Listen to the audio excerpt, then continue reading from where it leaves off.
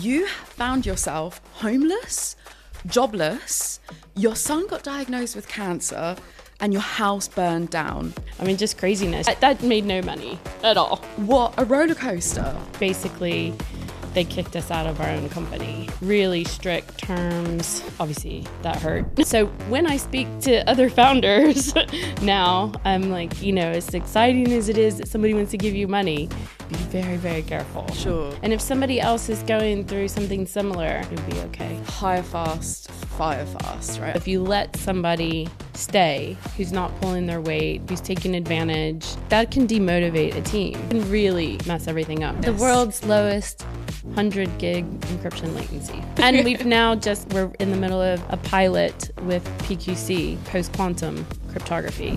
Melissa, welcome to the show. I want to get stuck right in.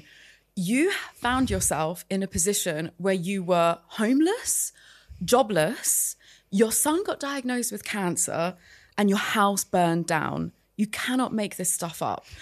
Spoiler alert for the listeners, it's a happy ending. Everything is fine. The son is alive and doing well. Melissa's sat here, so it all works out well in the end. But what a roller coaster. Exactly. Oh yeah. My God. I just want to start there. I want to get stuck right in at the deep end. What the hell happened? Oh gosh. So, we started, so when I say, I'm going to say we a lot because my husband and I started businesses before, whereas Sitehop is my co-founder's Ben. But so we started a company, unfortunately, during the recession, and we ended up putting a lot of our own money in it, and it was growing, and we were global, and we had customers, but it was growing so fast that we had to take on investment. So I'll do the short version. Basically, it was U.S. investors, really strict terms, ratcheting where if we didn't hit milestones, and we could go into depth there, but basically they kicked us out of our own company. Wow. So we were like, obviously that hurt. And after a couple of months of crying and drinking, we were like, okay, look, what's a good thing we can do out of this? So we got rid of all of our possessions. We rented one little storage unit for our family heirlooms, and we just, with our two youngest kids, we traveled America and Europe, and we're on non-competes. They're paying us, not to compete with them. Let's make the most of it. And it was at the end of a year, because so the plan was that we would travel for like 2 years, wait out the non-competes. But at the end of the first year, we were in Canada. And our youngest son, who was 6, was diagnosed with leukemia. And it was crazy. We went to the doctor. They put him on a plane and flew him across the country to a hospital that took us 5 hours to drive to catch up with him. And I mean, just craziness. So that happened 2014. And he's... thank God he's fine now. But it was 4 years of treatment. But when he was diagnosed, we were out of country. We were homeless. So we were staying in Airbnbs. We were moving around. So we had no base. We had no family, no job, no health insurance. We had minimal travel insurance. So it was just... Wow.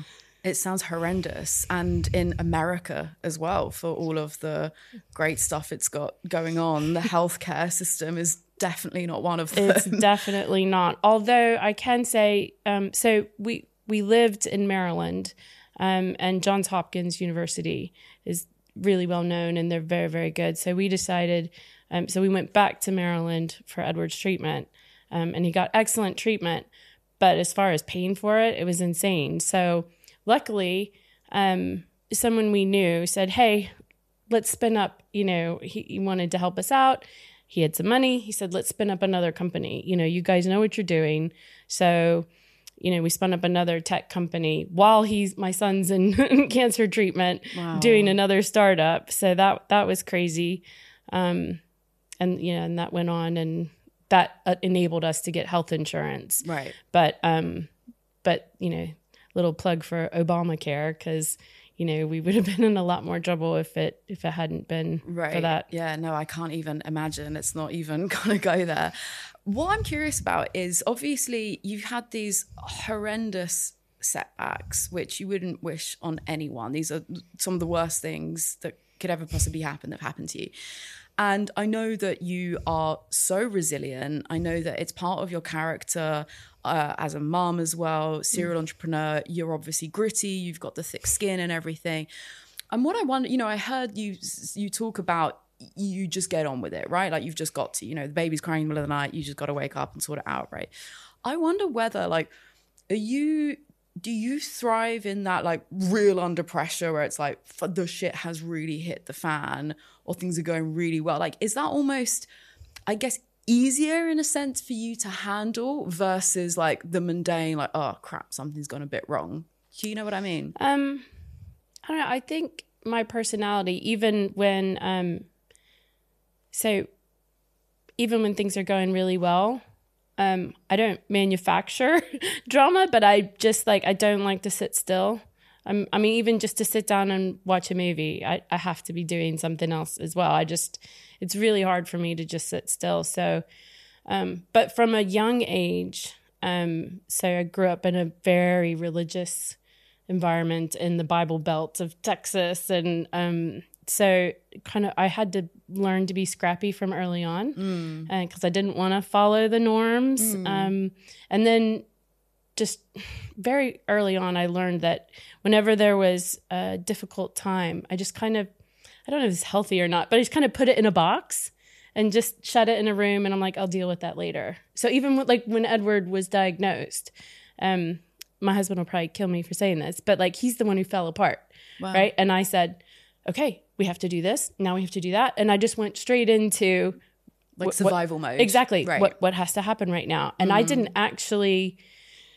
didn't really hit me for a year. It took a year for me to go, oh my God. Wow. We just went through that. Like, right. Well, we were still going through it, but it's like, so, PTSD is real. Yeah, Jesus. And, you've had some humongous successes. You mentioned that you come from the Bible Belt of Texas, very religious background. I remember you saying, your dad was a bit hard on you kind of growing up and stuff as well. And we'll tell the story anyway, because I know you've got a sister and you kind of see how the same parenting, we're just kind of going back a little bit, but how the same parenting can affect one person or another depending on very, very different characters. So my sister and I, we both reacted to it differently. I kind of, when I was told I wasn't good enough, my attitude was like, I'll prove you wrong. Yeah, oh yeah, watch me, Actually, that's funny because our board, there was an issue that came up and they're like, nobody's ever done this. And I was like, watch us. And we did it. So amazing. Congratulations. So to your previous question, do I excel under pressure? I would say yes. So this definitely don't tell me I can't do something. Whereas, my sister tried to go along, just wanted to keep the peace and go along with it more. Whereas I, kind of was ready to buck the system. It's an interesting nature versus nurture experiment is when you've got siblings and you've had similar parenting, similar upbringing, both come from very religious background and everything, and actually the very different responses that you can both have to those situations. So whatever you want to call that, whether it's the entrepreneurial spirit within you, the grit, the resilience, you've obviously got that within you. So going through I'm going to just stick with the tough times because I'm a masochist and want to just... I don't mind because actually, I have come out the other side. Yeah. And if somebody else is going through something similar and they're thinking, how is this ever going to be okay? This is sometimes exactly it helps to hear somebody else has been through it and you'll be okay. Thank you for saying that. That's exactly the point. So when you are in some of those darker times, I guess maybe when you're kind of out, like you said before, when you're in it, it's survival mode, put it in a box, got to get on with life, got to make it happen. That's your natural MO. And then the PTSD hits or something else kind of gets in your way and really kind of grinds at you. What's literally going through your mind in those moments? How do you, to your point, if anyone's going through a tough time, anyone's listening to this, what's the internal narrative that goes through your mind that might help someone listening? So, yeah, I suspect it's a little different with different situations, but I tell my children now, and I guess it's from what I've learned, is when something bad happens, give yourself like a set period of time to grieve, to cry, to just do nothing, but kind of give yourself a set time and say, okay, that's, time's up. It's time to, like, I've grieved. It was sad, but it's time to move on. So that's sometimes easier said than done. And, everybody slides and revisits it. I mean, I was just walking from the station to our office the other day, and there's a big office building being built. And I love construction and building. And I love watching it go up. And so the trigger was, they're framing it now. And I was like, oh, that's really smart. Metal framing, that's really good and advantageous. And I was like, immediately took me to my house burning down and seeing the wooden structural framework and it all burning down. And I was like, right? And it was just like, and just caught me. I was like, oh, wow, that's still affecting me. Wow. It really caught you off guard in the moment. And it just kind of hits you. Right. And you're like, okay, you're okay. Everything's fine. Wow. Like, look where you are. Look what you're doing. Yeah. Wow. So there is that kind of other voice, that nurturing that comes in and like, it's fine. It's fine. It's funny you say, you need to give yourself that time to get it out your system. That is backed up by psychological research. There is a point, there's a very fine line, as there is with everything, of it is healthy to get it out, to wallow, to grieve, but you've also got, exactly to your point, you've got to know when kind of enough is enough, because there is a dangerous point where it just goes too far and you are just wallowing and you just go into a dark place. So it's kind of get it out, then, right, okay, wash your face. It's funny because my mum's advice with this it really makes me laugh. So how obviously you've been in the UK for a little while now, so you may have come across the cup of tea being the solution to everything, kind of anything. Right. Weirdly, my mum's got a very niche one, which is having a shower. Okay. So it reminds me of that, where if I'm crying, if I'm upset, if I'm having a dark, going through some dark times, she's like, calm down, get it out. Have a hot shower. Have a hot shower. Okay. I have a sister too. My sister and I always take the mick out of her a little bit. So look, it has definitely not been all dark days for you. Far from it. You've had a lot of success. You've built up very successful businesses. You've had huge teams around you. You've secured tons of funding. You presented at Mobile World Congress, I believe, with Sitehop. We'll get into Sitehop as well in a little bit. So I'm curious, just with sticking a little bit with kind of the motivational theme here as well with you, I'm really intrigued, is what do you think motivates you more? Is it that kind of answering back to your dad with, I'll prove you wrong, watch me, I'm going to go and do it, versus being fueled by the achievements, the positive success? I think it's both. Yeah, cool. I think it's definitely both. That was fueled from early on. When I left university, I was hired into a company called Filtronic. They hired like 20 engineers, junior engineers. They were going through massive growth and just really needed to scale up really fast. I was the only woman hired in this group, so I don't like to focus on women difficulties and issues, but it was definitely there. Wow. Right? There was definitely a boys' club, and it was difficult, and I just worked twice as hard. Wow. to just be like, well, you guys don't want to include me, then I'm going to leave you in my dust. So, I mean, I literally I worked double shifts so that I could go into the machine shop and learn how to machine my own stuff. So it's like, because we had prototyping and hands-on in the lab, and that turned out really well, and that was really fulfilling. So I was picked to lead a big project that went on to we made 100,000 of one of my designs, and that was amazing. So and that's where I got a lot of my experience for the role that I'm in now. So it was a little bit of both. It was a little bit of, I'll show you, but also the gratification of achieving and accomplishing and doing something new. So it was a new technology as well. Sure. So, and then, taking it to market. So that was a real meritocracy with that one. And so, I mean, I know you don't want to kind of, harp on too much about being, women in business and everything else. I know that, there are issues. There are, I mean, besides just, the fact that you are an incredible female founder in tech, you're currently the founder of a cybersecurity business. You interned at NASA back in the day. So you've always worked, or it seems, you've mainly worked in very, very male-dominated industries, right? Like NASA, cybersecurity. Mm-hmm. Your background, we mentioned you grew up in the Bible Belt of Texas as well. Yeah. So even that, culturally, gender, you've got these things that are really stand in stark contrast with each other. So how did you get into it? Was it just a natural interest? So I think that's a good question. I've always liked math and science and creativity. So, and I like to draw and paint as well. So when it came time to go to university, I was going to go into the Army because we didn't have money to pay for university. And obviously if you go into the military, they pay for it. But they weren't in heavy recruitment that didn't work out.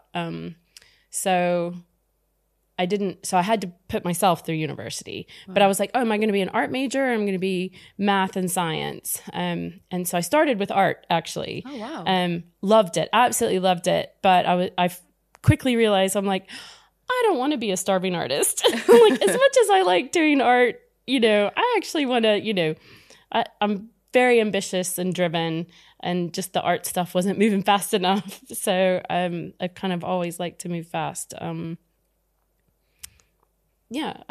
And so transition more into kind of the STEM, science, tech, maths. Yeah. So did that. I wanted to. So I thought, okay, math and science and art. I'll be an architect. Well, there weren't any schools in Maryland. In the States, if you stay in state for school, it's cheaper than if you go out of state. Like you almost pay like international fees or something if you go out of state. So I couldn't do architecture because there weren't any schools that did it. So I picked civil engineering, and then that's where I ended up getting a NASA scholarship and worked at NASA with the civil engineers, so the facilities engineering, which was great. That summer I got to go around the whole base and see everything.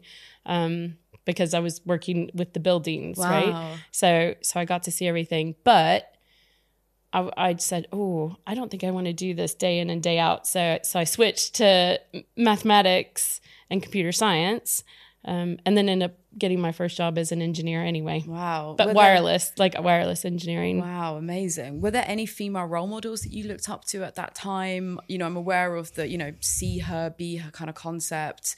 You just kind of followed your interests. Yeah, no, I mean, in the engineering classes, I was the only woman in the engineering classes. When I switched to math and computer science, there were more women than in engineering. But then I ended up working as an engineer. So it was really nice. I was there, I think, 1.5 to 2 years at my first job before the next woman was hired. Wow. Eventually. Yeah. So it was great. So it's like, even then it was like, come on, I'll help you. I take you under my wing. Yeah. I love, there are more of these unsung heroes that are being unveiled now as history is being, we're finding out more of the truths, and an icon who I think is incredible is Hedy Lamarr. Do you know her? Mm-hmm. And she, for anyone who hasn't heard, she's a Hollywood film star. Brilliant. She's drop dead gorgeous, but she was also the inventor of the technology for GPS, laid the foundation for the tech and Wi-Fi, like really pivotal in the tech that we have today. But because she had good looks on her side, it was the acting and the film star career that got her the attention. And she goes down in history as more famous for that as opposed to all these other amazing things. Amazing. So you went into kind of engineering, and then somewhere along the way, you discovered actually entrepreneurship is what scratches that itch of moving fast enough and making things happen. And you've had numerous businesses. You built up very successful companies. So let's kind of kind of recap a bit of that. So was you one company you had? Was this one that you were squeezed out of? So so I left.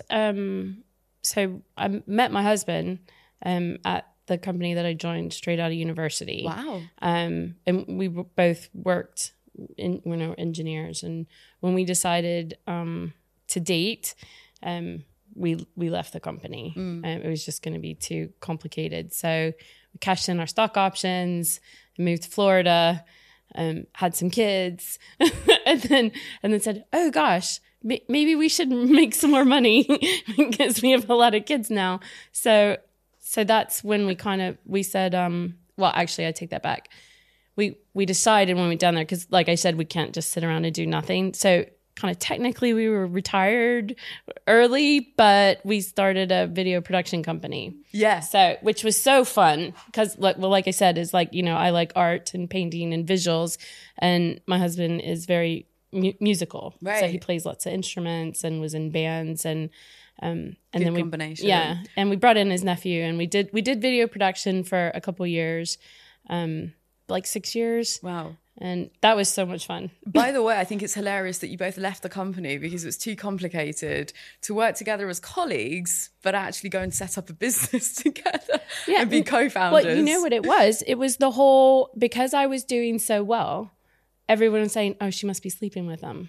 Right. Yeah, so that must have pissed you off. Oh yeah, totally. Right. And so when we actually did decide to date, it was like, I don't want to deal with that. Right.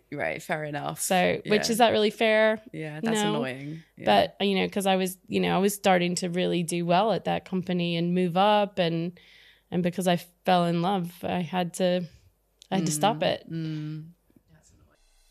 Quick fun fact. Did you know that the annual spend on outsourcing and hiring agencies is $900 billion this year alone? That's why I'm so proud to collaborate with 50pros.com, a new and fast-growing platform that connects highly vetted agencies with companies looking for their next marketing partner. If you've ever had to source your own agency before, then you'll know unless you've had a good referral, it can be like trying to find a needle in a haystack. That's why with 50pros.com, they provide you with a curated, vetted, no-noise directory of only the top 50 firms within 50 categories. Head to the link in the show notes, 50pros.com, and I really hope this helps you get it right with your next marketing partner. All right, let's get back to the show. So you did the video production company, did well, you did that for 6 years. Yeah, so we did that. That made no money at all. That was more fun. We did lots of charity work. And donated our time and things for schools and other charities. And then, but during that time, we had some kids and joined our families. And so we said, we should do something else because we could see the recession was coming too. So this is like 2008. Yeah. The big one. Yeah. So especially huge. In America. Yeah. Huge. So we decided it was a great time to start a tech company. Then the recession got really bad. So even when we got our first order from Motorola, and took it to the bank and said, "Okay, we'd like to take out a loan so we can build this product," they just laughed at us and said, "There's a recession going on." So we ended up investing all of our money into the company, and it was growing, and we had multiple locations around the globe, and we had manufacturing in the States and manufacturing in China, and then we had to take on investment, and it's a shame because it's actually one of our friends who was buys and sells banks for a living, They were he went an into investor. He's the one who came in and invested. Wow. And went into deal mode and just it was awful. It was really, really bad. Wow. So when I speak to other founders now, I'm like, as exciting as it is that somebody wants to give you money, be very, very careful. Sure. It's interesting with various conversations with amazing resilient entrepreneurs like yourself who've been through some of the worst, as is your case. And the things that have hurt the most are often those emotional, I guess, betrayal, for want of a better word, when it's somebody, it's more of a relationship thing, right? So in your instance, it's a friend who invested and then went into deal mode and then that all turned ugly, or whether it's thinking you could have trusted a co-founder. There's various different stories, but they have that common theme to that.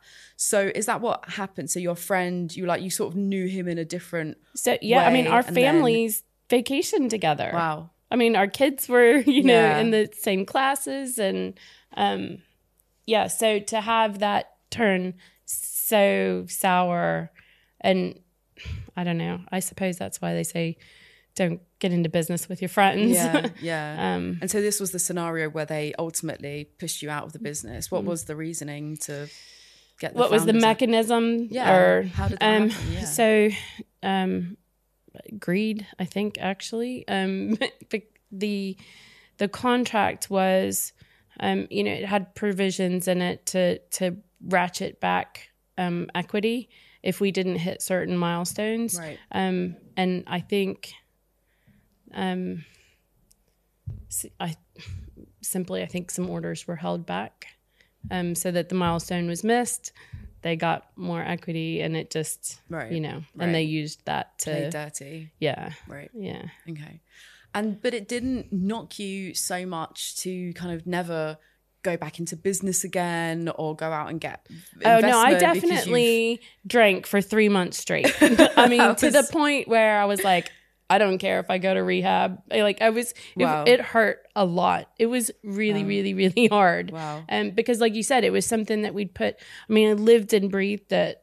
Put everything, not only all of our money, but all of our effort and our time and our heart, and to have someone that you were friends with be the one to, it's like, really? What?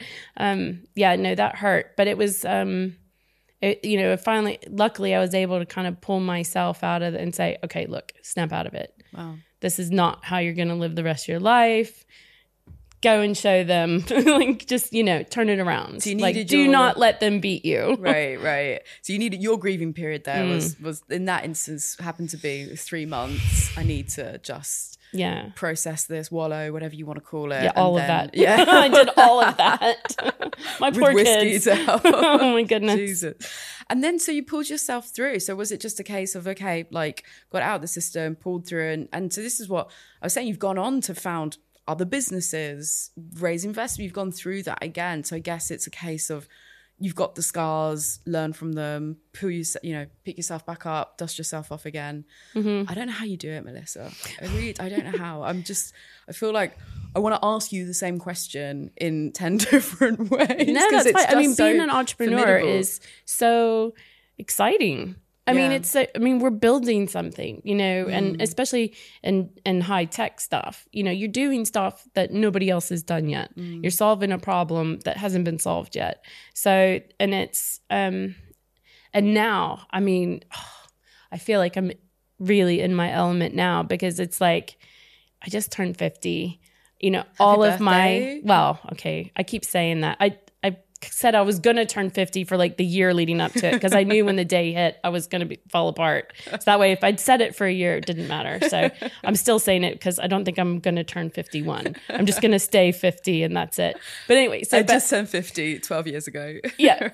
It's just, that's exactly what I'll say. Yeah. But it's like all of my experiences and all the things I've learned. And, I even want to say to the junior engineer who's sitting in the lab doing the same test over and over, and you're thinking, what is the point of this? I can look back at when I had to do that and be like, I see it now. I see why that was important. I see how I could have done it better. And, but then I can use to teach somebody else. So it's just, it's all coming together. Building something, teaching people, having fun along the way. Why wouldn't I want to do it again? You got to remind yourself of that. Well, at least I think to have fun along the way, because it's easy to just get, pulled into all of the crap. But you mentioned just on that comment there about, being able to teach others, nice segue into team, which is what you're great at and you talk about a lot. So I've got a few questions for you there in terms of team management and getting the best out of people around you. So I guess starting with hire fast, fire fast, right? Hire and fire as quick as you can. So I've heard you talk about, if there is a, whatever you want to call them, rotten apple, or you see things aren't working out, there's one kind of toxic, you think they got to go. It's not an easy thing to do. No, it's not easy at all. I guess 2-part question with that is, one, how do you recognize that it's definitely like, no, okay, they've got to go, as opposed to, maybe give them another chance? And then B is, how do you go about, do you kind of action it as quickly as possible? So again, unfortunately, I kind of learned from seeing it done incorrectly before, right? And seeing what the result is. So if you let somebody stay who's not pulling their weight, who's taking advantage, people are like, oh, well, if they're, if she's not going to do it, then why should I have to do it? It can really mess everything up. So it's a little bit easier to deal with it when you see that it almost broke the company before in the past. So now it's, I feel a little bad. So I said in one of our interviews to hire new people, I was like, you come and work at this company because you want to move things forward and, and go, and, have fun. If you're thinking you're going to take this job and be able to sit back and coast, just don't. I was like, oh, maybe I shouldn't actually just come out and say that. But you're better off being clearer, right? Just, especially up front and in the interview, just like, this is the way it works. These are our values. This is what we expect. This is what we don't tolerate. I think you're better off just being clear about that, and people know where they stand. I think it's worked out well. We have such a good team at Sitehop. Everybody is, I hope everyone feels valued. I think they do. But, because we hire people for their skills, and then you let them do it. You let them do their thing, and you make sure that you just get out of their way. What do you need? Like, this is what we need you to accomplish.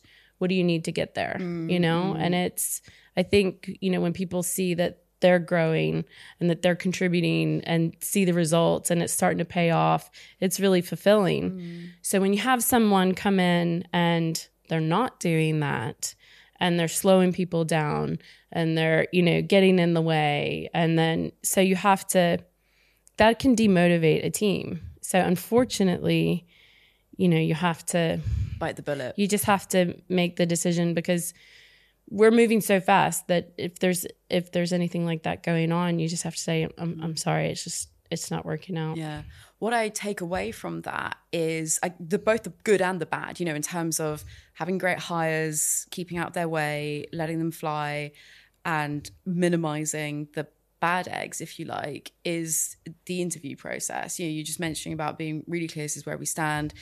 Am I correct in that interpretation? Is it very much like early on, do what you can to make sure that you're qualifying the talent before it gets kind of further along?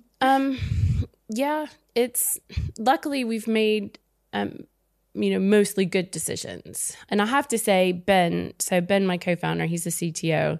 He's amazing. I mean, our technical team, don't get me wrong. I mean, we're just now building the ops team. And luckily, I've been able to hire people I've worked with before, so I already know they're good. Great, okay. But Ben does a very strenuous tech interview. I mean, so we do a first kind of, do they fit in the culture? Are they going to fit within the rest of the team? And then they do another interview that's very technical. And so if they can get, but he's very kind on one hand. So he's very knowledgeable and will challenge the tech team. But he's also really good at explaining things. So there's whiteboards all over the office, because Ben will jump up and be like, okay, let's explain it like this. And he'll draw pictures and he'll take the time. So he does that in the interview process as well. Great. So, and he's done a really good job. Amazing. And you are a mum of 6, is that correct now? Yep. How does a mum of literally half a dozen humans oh my goodness help you be a better manager, sticking with the team subject? Has it taught you to be more patient, I would imagine? Oh yeah.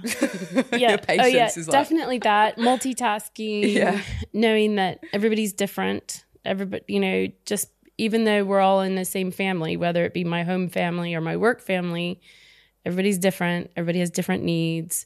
So you have to adjust to that. I mean, I was lucky that, you know, I had a mentor who was really, really good at that, and could work with anybody and kind of get the best out of them, because he could adjust to the situation and the person, and it just, you know, the people at the company would do anything for him because they knew he had their back. And I'm trying really hard to be like that too. Emulate him or them. Amazing. I love, you mentioned this mentor, you know, learning from others, learning, you know, taking the good stuff. And then earlier on in the conversation, you mentioned about seeing actually how somebody had made the mistake and done things badly, and actually learn from all of that, right? It's what you take with you. So bringing it into more kind of present day. So you moved over to the UK and now the founder of Sitehop, which did I read something about it being kind of record breaking, like latency, like the fastest? The world's lowest 100 gig encryption latency. Yep. Thank you. And we've now we're in the middle of a pilot with PQC, which so post-quantum cryptography.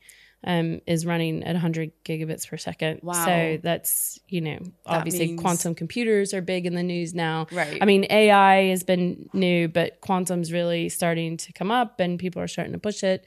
So the fact that, you know, we have post-quantum cryptography is good, because most people don't know that data, they're thinking, oh, you know, the encryption's good now, but there's bad actors who are storing data, and then eventually when, you know, quantum computers come on, they can just decrypt it all, right? And then who knows what they're going to do with that information. Wow. So having a post-quantum cryptography now is going to be hot. Wow. Okay. You heard it here first. Okay. Well, I've never heard of PQC before, but they say you learn something new every day. So that's my one. Post-quantum cryptography. Is that what it was? Okay. I'm definitely going to Google that a little bit later.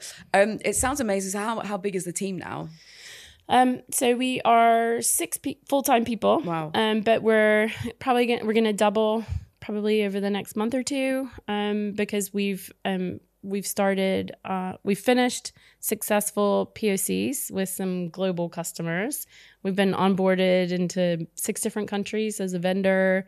You know, we're going to start deploying soon. Wow. So yeah, we're shifting from startup into real grow. Scale up mode. Yeah. Wow. How exciting. Yeah, growing. What were some of the key, I guess, moments in time in the business that unlocked the next level of growth for you? Because now it's easy. Well, easy. It's never easy, but you know, you kind of just rattle on 6 countries and everything else. But I guess, like, what was the first big contract? How did you get in there? How did that help unlock the next stage? So relationships. Okay. You know, don't burn bridges. Right. You know, so it was just except if they're with investor friends who squeeze you out your own company. Yeah, thanks. Maybe burn that bridge. That's one you can burn. Yeah, haven't spoken to them. No, we before we even officially started, you know, the first week of January of 22.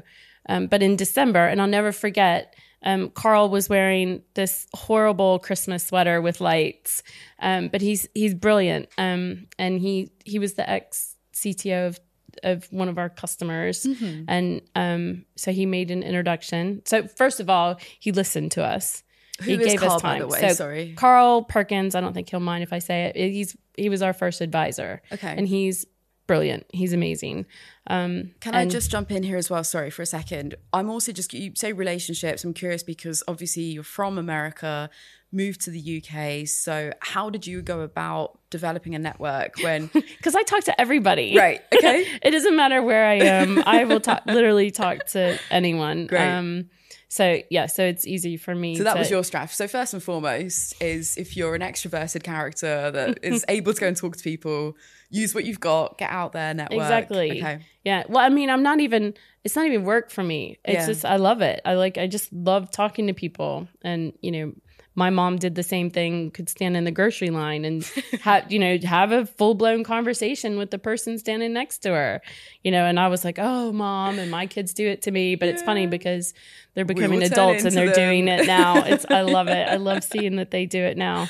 But so Carl, he's very technical. So Ben and I both get mentorship and advice from him. So he's been amazing. That got us in front of, so we were introduced to the CTO, who then said, oh, talk to my next gen team. And then that just got, when we were able to present, this is what we've done and this is how we've done it differently. And just with the UK versus US thing as well, I'm curious, what have you noticed in terms of the networking, the referrals kind of thing compared to, culturally between the two places? It's just follows the stereotype, actually. Does it? So, I mean, networking itself, I think everybody networks kind of the same way. It might be a little more outright and bold on the American side. I've noticed Americans get to the point a little bit quicker, which is sometimes comes across as rude. That Sorry, everyone. So I just kind of apologize in the beginning and say, look, obviously you can tell I'm American. Just, I like to just get right to it and get to the point, which I think has helped us with a British company because a lot of the Europeans and British, they're obviously more reserved. I mean, it's all the stereotype. Right. Very reserved. Exactly. More formal. Yeah. And then here I come. Poor Ben, my co-founder, is like, oh, Melissa. I'm like, sorry. But that's exactly what I'm curious about, because I got a bit of a culture shock coming to the UK over 10 years ago now. It's like, wow, it really is. Where are you from? I grew up abroad. So yeah, obviously very British accent. So, but yeah, like I've been in London for over 10 years and it really did. I was like, wow, like the reservedness, these things, your culture, they're intangible. You can't quite put your finger on it, but it doesn't mean that it's not there. And very much network, and especially in business. I haven't done much business in America, but I'm aware of that stereotype of, the movers and shakers, a bit more outspoken, right? How can you help me? How can I help you? Well, let me give you an example of that. So when we raised the first time, we were pitching to British investors, angels and VCs and things. And it was all very much the same. And then we got introduced to an American angel who was very polite. We did the pitch the normal way. And then he's like, okay. Melissa, do you want me to tell you what I really think? And I was like, absolutely. And he's like, great. I hate this slide. Get to the point here. What are your numbers? Tell me your numbers. Yeah. And I was like, I loved it. And Ben's like, what's happening? So I'm all for it. It's brilliant. I loved it. And so he's still with the company too. As much as I've got this super British accent, I don't know whether it's there's some Americanism, which, is just, it saves time. It's get straight to the point. I want to cut through the waffle. I mean, the interview, I just wanted to get straight into the fact you were homeless, jobless, and some with cancer and housebound. I just want to get straight down to it. Okay, so going back to Sitehop. Yeah. So you kind of leveraged your chattiness, if you like, got networking in a new country as well, built up a new network, relationships matter, got introduced, one thing led to another. And so really just kind of leveraging that to continue to grow the company. Yep. Right? So we got, so that helped. Then we went to, Ben and I, so Sitehop's based in Sheffield. We traveled down to an event, a cyber, founder investor event in Cheltenham. Right. So we, jumped in his van, first company road trip, went down, and we met our first angel investor there, which was amazing. So we got there, but it was because we were, I dragged Ben along and we just went and started talking to people, and then that it just kind of snowballed from there. That our first angel, Richard, was really excited, and then he started to make introductions, and then that helped us raise our first money, which means, so since we're a hardware company, so what we do, the reason we're able to achieve the latency and the throughput that we do is because it's in hardware. It requires more investment because it's expensive. It's one thing to have a laptop and write code on it versus having to actually build 100 gig network in the office, right? So that sped that on, and then we just started hitting milestones. Amazing. And yeah, it's congratulations. And so it's continuing on the upward trajectory now, it seems. You mentioned about doubling the team. Can you share what's coming up ahead, or do we need to watch the space? So a little bit of watch the space. I suspect, I mean, I can say that we're raising our seed round, and which I actually love. There's a lot of founders who hate raising money. You're the first person. I actually like it because I get to talk to so many people. I get to gush about our company and what we're doing and how we're amazing. So I'm like, in a way I'm going to miss it, but actually not. It's like being pregnant. Like, oh, I love being pregnant. Oh my God, get the kid out of me, right? So it's like, oh, I love fundraising. Okay, I'm ready to get back to work now. Right? Wow. So that's kind of where we are. But yeah, I'm really excited to get back in front of customers, because honestly, we've got a ton of traction, and we've got one salesperson in Brazil. Wow. And we've got a massive amount of traction. So I can't wait to really build our sales team and go to market. Great. And really start promoting the company. Again. Yeah. You are the first founder I think I've ever heard that actually enjoys the fundraising process. I think because I believe in it. So I believe in the company and our team and our product, and I know we have something. Yeah. Because I've done tech companies before, Yeah. and I know we had something then, but it was a little bit better. Right. We could do it a little bit better. We could save them money. Right. But it was a little bit harder sell. Whereas what we have now is a jump forward. Wow. Right. It's a leap forward. So it's kind of, you've got the conviction. It's starting to like sell itself. Wow. So it's wow. Yeah. What about the rejection though? Like that's what I always hear is the no's, especially with the VCs. The egos, the attitudes, does none of that get in the way for you? Oh no, I did get, so we've had a couple of no's. Mostly they say because we're too small right now. That could just be polite, but that's fine. But there was one note, so there was one that I was really, really wanted, and they politely said no, not yet. But that one, for some reason, I'm like, oh, I'll show you. I'm like, you're going to regret that. I won't say who it is. You're going to show them. I'll show you. That. It's so interesting to unpick a little bit of what motivates somebody like you. Again, that like, I'll prove you wrong, as well as all the positive stuff. Melissa, you've been fantastic. I definitely feel like I could chat to you all day. I know you love a good chinwag as well. Final question is the best lessons often come from the biggest mistakes. Oh, yeah. Hence the title of the podcast, Strategy and Tragedy. You've had a lot happen to you. What would you say, we may well have already covered it, but what would you say is one big tragedy, if you like, that has really stuck with you and you're like, I'm never making that mistake ever again? Well, I suppose,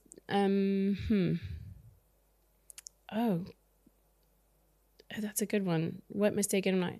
The biggest one, and it was actually a couple little ones, is be super careful with contracts. Okay. And so as a founder, a startup founder, you're excited about your product and getting to market and not so much looking at the contract. But I know from experience that can burn you. Wow. So I may be spending too much time on our contracts right now, but I'm going to make sure that's right. So with good reason. Yeah. So it pays to maybe invest in a good lawyer to look over the contracts. Yeah, which we've done. Okay. So I would, even though you think, oh, I'll cut that cost, don't. Okay. It's your business. Right. Okay. Brilliant. Well, on that pearl of wisdom, thank you so much for sharing that with our listeners. Again, an absolute pleasure to have you. Thank you so much, Melissa. Thank you. It's fun. Thank you so much for listening to this episode. I really hope that you enjoyed it and that you learned something new that you can apply to your own business. Don't forget to hit that subscribe button. It really, really helps me out. So thank you so much again, and stay tuned for the next one.